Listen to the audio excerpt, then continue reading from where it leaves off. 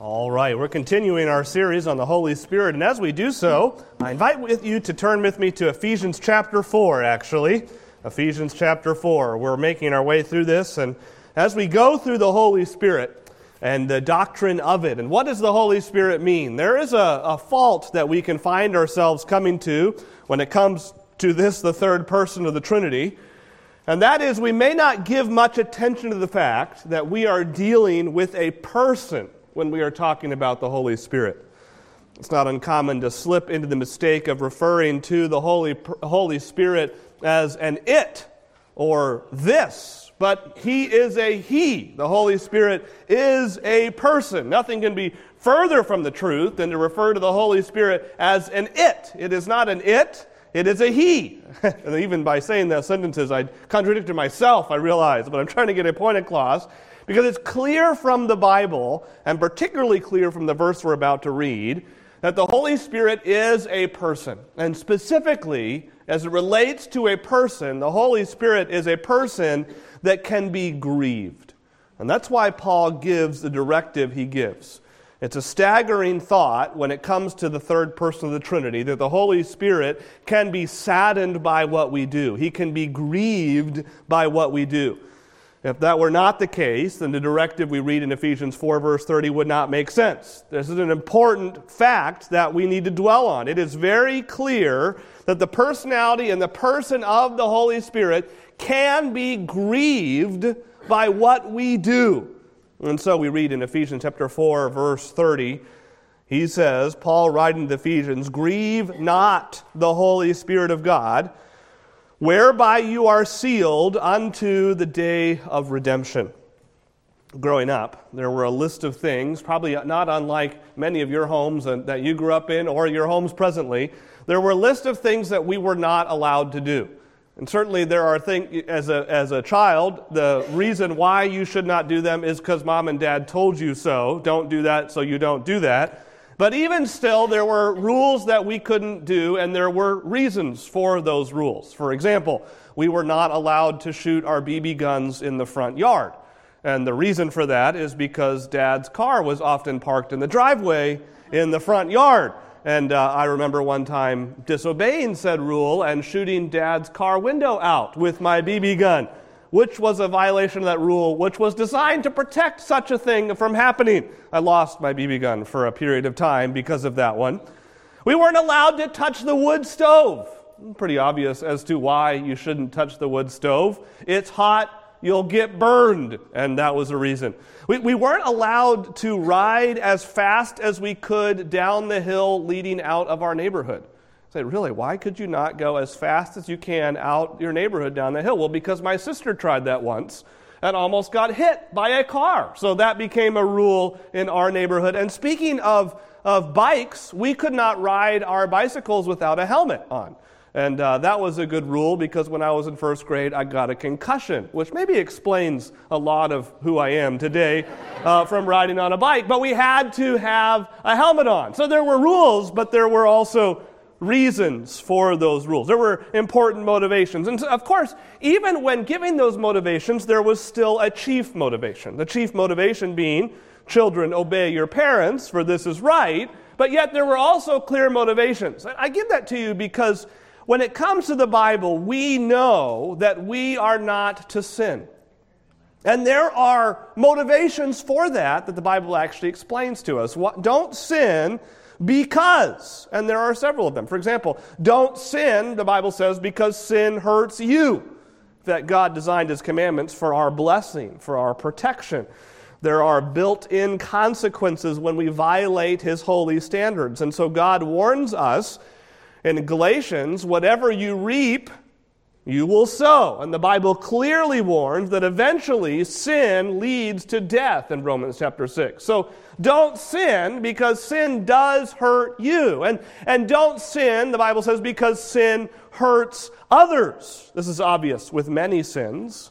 For example, murder would certainly hurt someone else. But even stealing and gossip and the like. It's true of any sin. Even private thoughts can hurt others. As Paul would say in Ephesians 4, verse 25, we are members one of another. My sin will hurt my wife. My sin will hurt my children. My sin will hurt my friends, and so on. Sin weakens my relationships with others. Don't sin because sin hurts others. And don't sin ultimately because God will judge unrepentant sinners. The Bible gives abundant warning that no unrepentant sin will be excused by God's judgment. So this is a good reason to repent and turn from sin. If you don't, you will be judged for your sin. Now, we could probably add to those three, couldn't you? I mean, maybe you even think of some, and I'm certain that you could go through Scripture, and you could comb through Scripture, and you could see many times where God gives a rule, a commandment, and there's a chief motivation, but there's also a clear indication as to these other reasons as well. But we still haven't come to one of the best reasons not to sin. And one of the best reasons not to sin is found in the verse we just read. Ultimately, Paul says, don't sin because sin grieves the Holy Spirit. Now, in the context that we just read verse 30.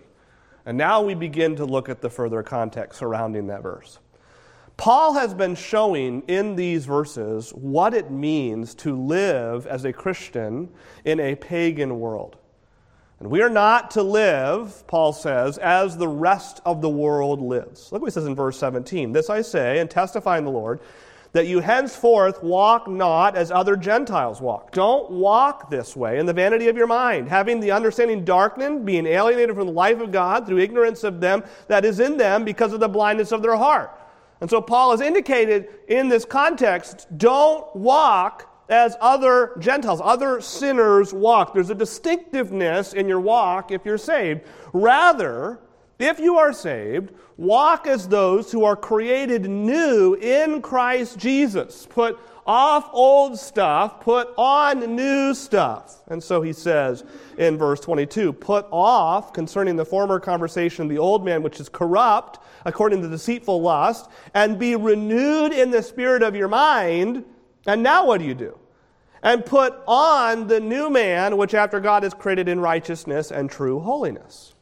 And now specifically, beginning in verse 25 to verse 29, Paul says this means if you put on a new character, a new lifestyle, a new walk, there will be things you don't do. There will be things you'll put away, and there will be new things that you'll do. For example, verse 25, you will put away falsehood, and instead you will speak truth. Putting away lying, speak every man truth with his neighbor, for we are members one of another. Verse 26, you will put away unrighteous anger. He says, be ye angry and sin not. Let not the sun go down upon your wrath, neither give place to the devil. In other words, if you did stay angry, you would be giving a place to the devil. Verse 29, he says, you're not going to steal. Instead, you're going to work honestly. Verse 29, let no corrupt communication proceed in your mouth, but that which is good to the use of edifying, that it may minister. Verse 28, rather, let him that stole steal no more, but rather let him labor, working with his hands. And then verse 29, you're not going to speak corrupt communications. Instead, you're going to speak truth, as we just read. And Paul will go on to say, if we skip our verse 30, Paul will go on to say in verses 31 and 32 that as Christians, we will put off, and he will list some things. We'll put off bitterness and anger, and instead we'll put on being kind and tenderhearted and forgiving towards one another, as Christ is our chief motivation in all of this.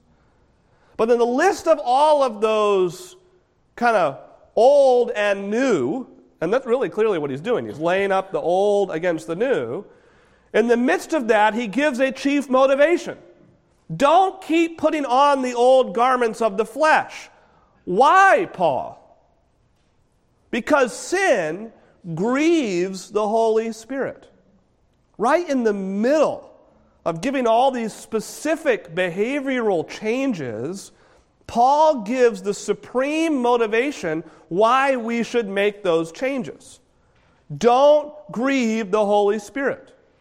And verse 30 is a general principle with a direct connection to all the verses that are surrounding it. All the verses surrounding it are showing old, new. Don't be like the old, be like the new. And then right there in the middle in verse 30 is your motivation for doing this.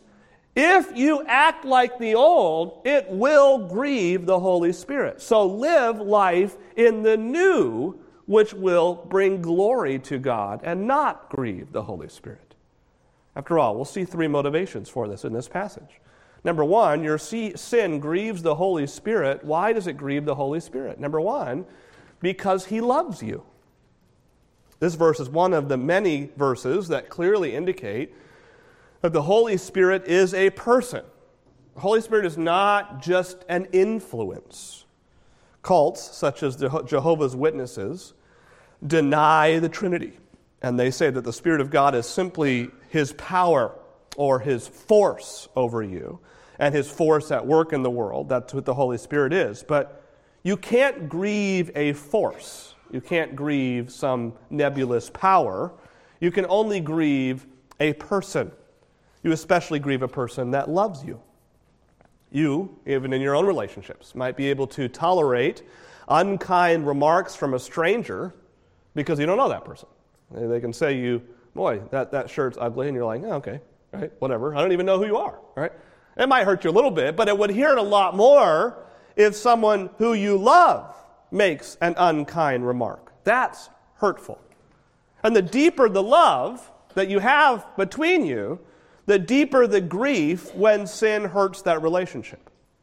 And Paul here is not appealing to his readers to adhere to a certain moral standard, put off this other stuff, put on this new stuff, simply because it is the right thing to do, although it is the right thing to do. He's not even appealing to them to obey these moral commands because it will benefit them. If you put off this old stuff and you put on this new stuff, you'll be better for it, although it would seem you will be better for it. Rather, he appeals to them on the basis of a very personal relationship with a loving God, specifically the Holy Spirit. And sin grieves the Holy Spirit. Through faith in Christ, you enter into a personal relationship with the Holy God, the triune God. And the Holy Spirit, the Bible tells us, indwells you. In fact, your body becomes His temple. And on the basis of these facts, Paul exhorts you to glorify God in your body. Remember what he told the Corinthians in 1 Corinthians chapter 6? What?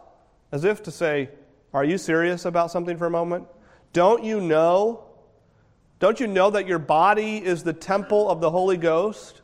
He's in you. You have of God. You are not your own, for you are bought with a price. Therefore, glorify God in your body and in your spirit, which are God's. What's the motivation for your glorifying God with your behavior? Because you are the Holy Spirit's temple. He indwells you.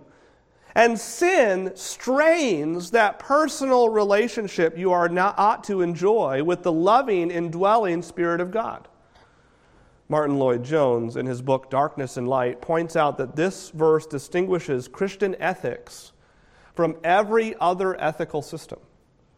There are all kinds of ethical systems that you should behave in such and such a way that is moral and good, but their motivations are distinguished.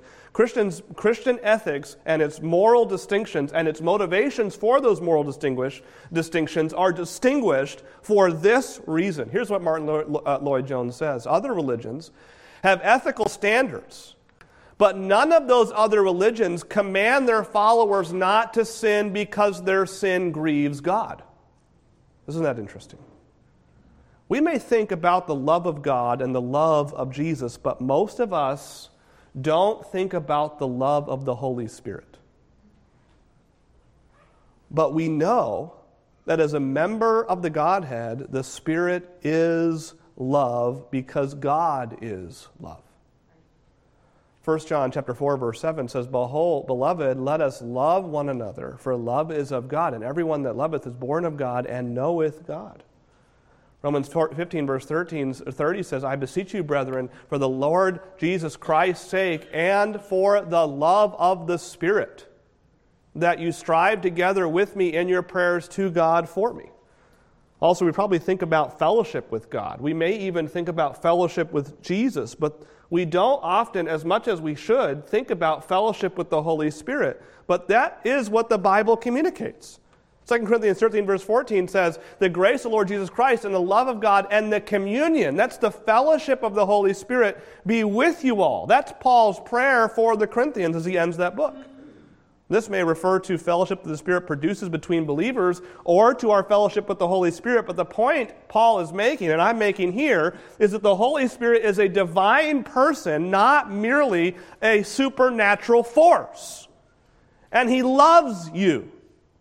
He desires to have fellowship with you. And Paul is saying in this verse, don't sin because your sin grieves the loving Holy Spirit of God who dwells in you. The next time you sin, I want you to think in terms of this verse and realize your sin hurts the Holy Spirit. Don't sin because the Holy Spirit loves you.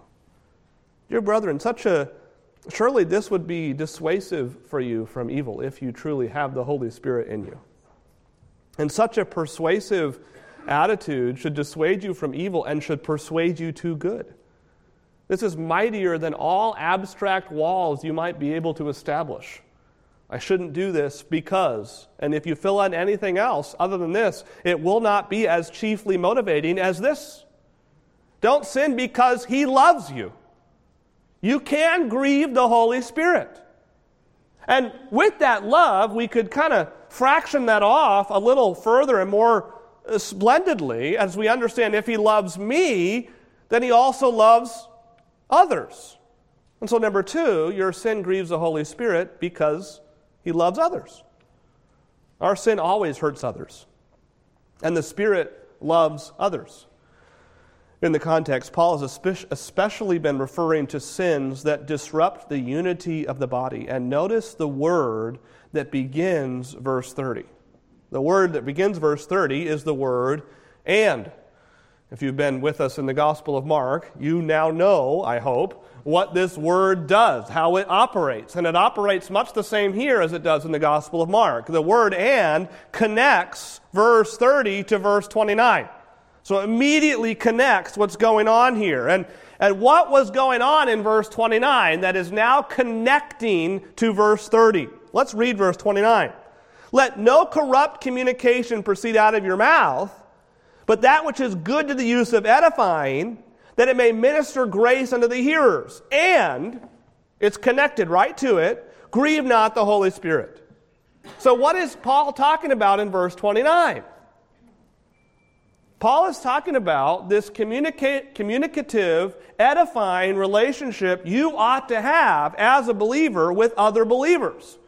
By the way, this same truth could be said for all the other verses. Verse 25 is about lying and how lying hurts others. Verse 26, and actually verse 31, is about sinful anger and how sinful anger hurts other people. Verse 28 is about stealing, and stealing hurts other people. All of these verses are about sins that hurt other people, and God loves other people. When you hurt other people, you hurt God. It's like a father who sees one of his children hurting one of his other children. He loves them both. He wants them to get along. So it grieves him when one of his children is hurting another of his children. And Paul continues with this sweeping changes of character, and it grieves the Spirit when we treat each other in the flesh. It hurts him. Paul lists these terrible actions that actually grieve the Holy Spirit. Verse 30 again is don't grieve, and so he says, verse 31, if your motivation is to not grieve the Holy Spirit, get rid of some things. Let all bitterness and wrath and anger and clamor and evil speaking be put away from you with all malice. The world acts like this. Verse 17 started it by saying, don't act like the world. Christians shouldn't act like that. Bitterness. A Christian cannot be bitter. We cannot be bitter against one another. We cannot be bitter in our marriages. There is no room for bitterness in the hearts of God's people. It hurts the Holy Spirit when there's bitterness. Wrath. No human deserves our wrath, and yet we try to justify it. Someone does something to us and we say they deserve it. And we are setting ourselves up as a God. And in that way, Paul would say in Romans, let vengeance be God's. Let Him handle. Why do we think anyone deserves the venting of our anger? We are being selfish, and we have forgotten God's grace, and we've also forgotten God's justice when we do that. Clamor? Clamor is easy because it sounds like what the word sounds like. Just making noise out of anger, slamming doors, banging objects. That's what clamor is. Ill will towards other people. Evil speaking. There are those comments that are meant to put other people down. That is literally their intention. Instead, Paul says our interactions with one another are to be governed in a wholly different way. Be kind one to another. Tender-hearted. Forgiving one another, even as God, for Christ's sake, has forgiven you. Why do we think that we get an excuse out of this? Why do we think we do not have to be kind to one another? It is shocking to consider that we can often do more good to strangers that we don't know than brothers and sisters that we do know. We do good towards our coworkers, but we're not as good towards our spouses. How can this be? We are to display kindness and compassion and forgiveness. This is what the new self looks like. This requires a renewal of the mind. This comes from an indwelling of the Spirit. And when it doesn't happen, it grieves the Spirit. Here is the mind to have. Even as God, for Christ's sake, has forgiven you. Someone once said, people need loving the most when they deserve it the least. The word "and," again, I highlight, connects verse 30 to verse 29. And in verse 29, rotten speech is said to implicitly tear down others, whereas gracious speech builds people up. So apparently, the thing that really hurts the Holy Spirit are loose lips in the church. You want to hurt the Holy Spirit? Be part of and listen to gossip. Men grieve the Spirit when they ascribe to Him those emotions and actions which are contrary to His nature. The Holy Spirit is grieved when we sin because He loves us and because He loves others even more than we can think we love others. But there's a third and perhaps most chief motivation for why it would grieve the Holy Spirit. And it's the third one that we close with, and it's the one that should cause us to shudder to think that we aren't holding up to this standard. You see, your sin grieves the Holy Spirit because He loves holiness. When we talk about God's holiness, we see a connection between God's holiness, righteousness, and justice. The literal Greek construct of this verse could put it this way. If you want to just literally spell it out, it would say, "And do not grieve the Spirit, the Holy One of God." And so the emphasis on the Spirit's nature in this verse is that the Holy Spirit is holy. He is the Holy One of God. And it puts an emphasis on His holiness. If there's an emphasis on, well, it's a pretty obvious one, on the third person of the Trinity, the emphasis is clearly on His holiness. This last point should write itself, because I've already said Holy Spirit all along during this series. But I think so many times we hear it, we almost need to just pause for a moment in our familiarity and recognize what is being communicated when we call the Holy Spirit holy. 1 John 1 verse 5 says, "God is light. In Him there is no darkness at all." What we're saying is, God's holiness means that He is absolutely set apart from, and more than that, He is opposed to sin and all unrighteousness. 1 Timothy 6 verse 16 says, God dwells in unapproachable light. Think about that for a moment. Isaiah 6 verse 3 just puts it straight. Holy, holy, holy is the Lord of hosts. The whole earth is full of His glory. When we speak of God's actions, we must always recognize that God will not, cannot, and does not do anything that is evil. His holiness is the certainty that there is no sin in His actions. There was a popular misunderstanding that God's grace means that He tolerates a certain amount of sin in His children, much as a doting father sees his toddler disobey and chuckles, he's just a chip off the old block. But the Holy Spirit never chuckles at our sin. He is not amused by it. He is holy, which means that all sin, especially the sin of his redeemed children, grieves him. If our trust is in Christ, then we do not need to fear God's judgment for our sins. Praise the Lord for it. But we can grieve the Holy Spirit. There's nothing done that is wicked that finds favor with God. He not only avoids evil, he abhors evil. R.C. Sproul makes this insightful observation about Isaiah 6 that I left on the screen for this reason. In his helpful book, The Holiness of God, if you've never read it, I encourage you to do so. He says, the Bible says that God is holy, holy, holy. Not merely that he is holy, or even holy, holy. He is holy, holy, holy. The Bible never says that God is love, love, love, or mercy, mercy, mercy, or wrath, wrath, wrath, or justice, justice, justice. It does say God is holy, holy, holy. Amen.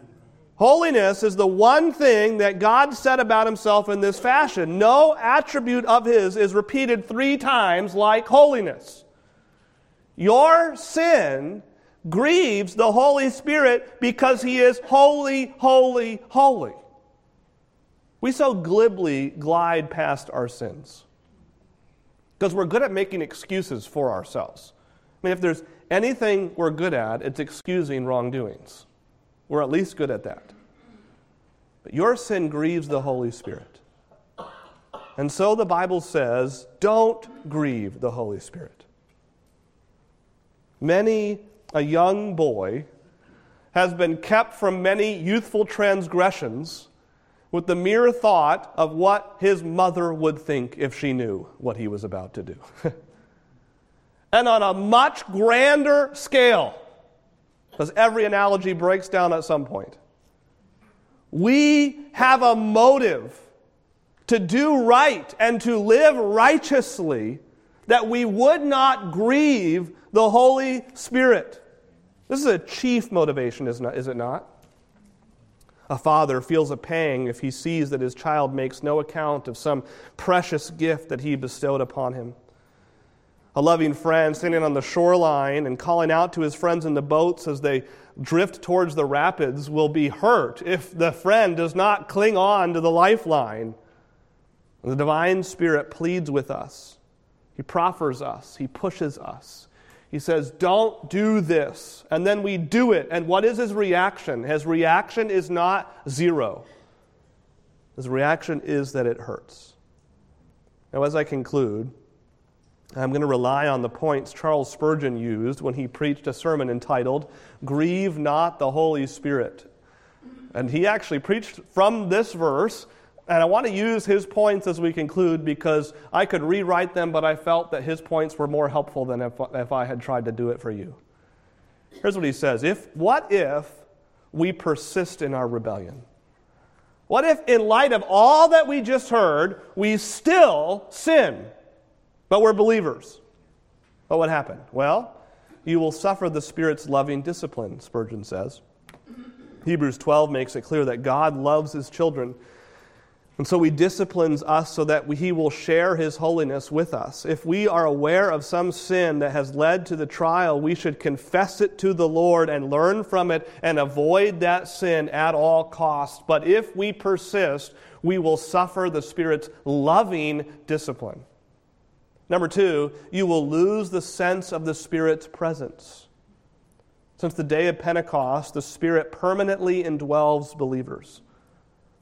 But if we sin, we will lose the sense of that presence. Not that he left us, but as we likened and used the allegory from Bunyan's Holy War, where Mr. Conscience kept getting moved to a more inward-facing room until while Mr. Conscience still was saying the same things, he wasn't heard as much. It is possible to sin so many times that the prick of the conscience that is in the Holy Spirit telling us, don't, there's a callus that begins to grow so we no longer feel it like we should.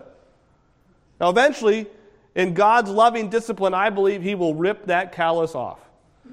We see that even in the life of Joseph's brothers. The Bible makes it very clear when they threw Joseph into that pit, they heard their brother in that pit.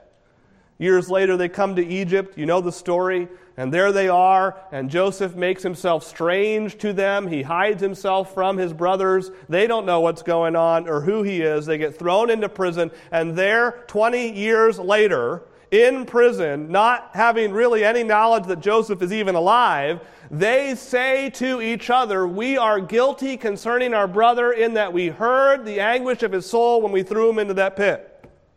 Think about that for a moment. You mean they lived with a guilty conscience for 20 years and now an unrelated difficulty arises and they think it's a result of that? Proverbs tells us exactly that's what's going to happen. The wicked flee when no man pursues them. That's what Proverbs says. You will lose that sense, and you will lose the sense of God's love. Does God stop loving you? Certainly not. But you can lose that sense of love, as this passage indicated. And you will lose the joy of your salvation. For this point, we come right from David. David would pray in Psalm 51, "Restore to me the joy of my salvation." Not that I lost my salvation, but I lost something of the joy. You will lose that soul. You will lose the assurance of your salvation. 1 John gives us many ways that we can be assured of salvation. If you are struggling with the assurance of your salvation, no better book is there to read than the book of 1 John, but it is clear that if we are grieving the Spirit through our sin, we cannot enjoy the assurance of our salvation. After all, this verse does say, "Grieve not the Holy Spirit of God, who is the one or whereby you are sealed unto the day of your redemption." So the grief of the Holy Spirit, if you push him aside, that assurance is also pushed to the aside. And you will lose God's comfort in your trials. You cannot draw near to the throne of grace to receive mercy in your trials if at the same time you are grieving God's Spirit. It just doesn't work that way. You can't at one point cry out to God to give you comfort if at the same time the Holy Spirit, who is elsewhere called the Comforter, is the one that you are grieving. You will lose the assurance of answered prayer. Psalm 66 verse 18 says, "If I regard iniquity in my heart, the Lord will not hear me." Did you know that 1 Peter actually tells husbands something that should cause husbands to shudder? In 1 Peter, Peter writes and says that husbands at times do not have their answers to their prayer, and God will not hear them because they are not living in a loving relationship with their wife. That's only given to husbands, by the way. One person said, "Why don't we have more men praying?" I think because maybe even if they did, God wouldn't answer their prayers. That's pretty strong. Well, I didn't write it. 1 Peter did. More specifically, God did. His Spirit did. He will hear a prayer of repentance. But we cannot ask God to bless us and answer our prayer if we are not repenting. You will lose the ability to bear fruit, and for that matter, to gain reward in your service for Christ. If your heart is not in fellowship with the Spirit, you cannot rely on Him to produce lasting fruit. You cannot even rely on the Spirit to allow you to be used in God's army. If you're not with God, how can He possibly let you use Him? And number 9, you will lose the joy of fellowship with other believers. This should become obvious in this passage we've already looked at.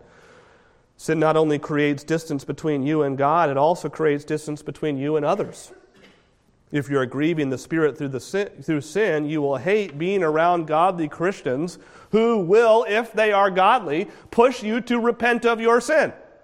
And eventually you just won't want to be around them because they're going to constantly tell you, you need to get right with God. If you have a good godly friend, that's what they'll do. But if you won't repent, eventually you're going to just not want to keep coming back to church because every time you come back to the church, that same friend who really does love you is going to tell you, have you made that right? And if you keep every week not making that right, it's really going to push you apart. It's not God pushing you apart. You're running away.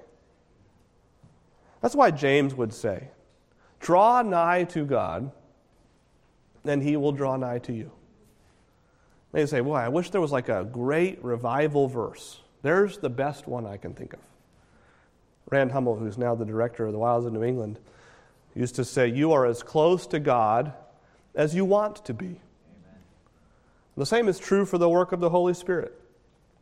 You are as close and as filled with the Holy Spirit tonight as you want to be. And so Paul, after, listing, and then he'll list some more, put smack there in verse 30, grieve not the Holy Spirit of God. We have now spent almost 10 different messages on the Holy Spirit. Who thought we could milk that much out of the doctrine of pneumatology, right? Probably milk a little bit more out. And as we've gone through it, we have dealt with the hairy stuff and the practical. And tonight is more practical as we land this plane. Because ultimately, the Holy Spirit is not an it. He's a person. And there is a motivation in this life for living righteous and for living godly. The motivation is, I want a close relationship with God. I want a close relationship with God's Spirit. And my prayer is that is your prayer this evening. I want that. I desire that. More than anything, I want to have a close relationship with God. Let's pray. Lord, we thank you so much for your word. Lord, we thank you for the series we've been able to look at in the series on pneumatology and what it means that the Holy Spirit is part of the Trinity and all of the intricacies and the workings out of all of that.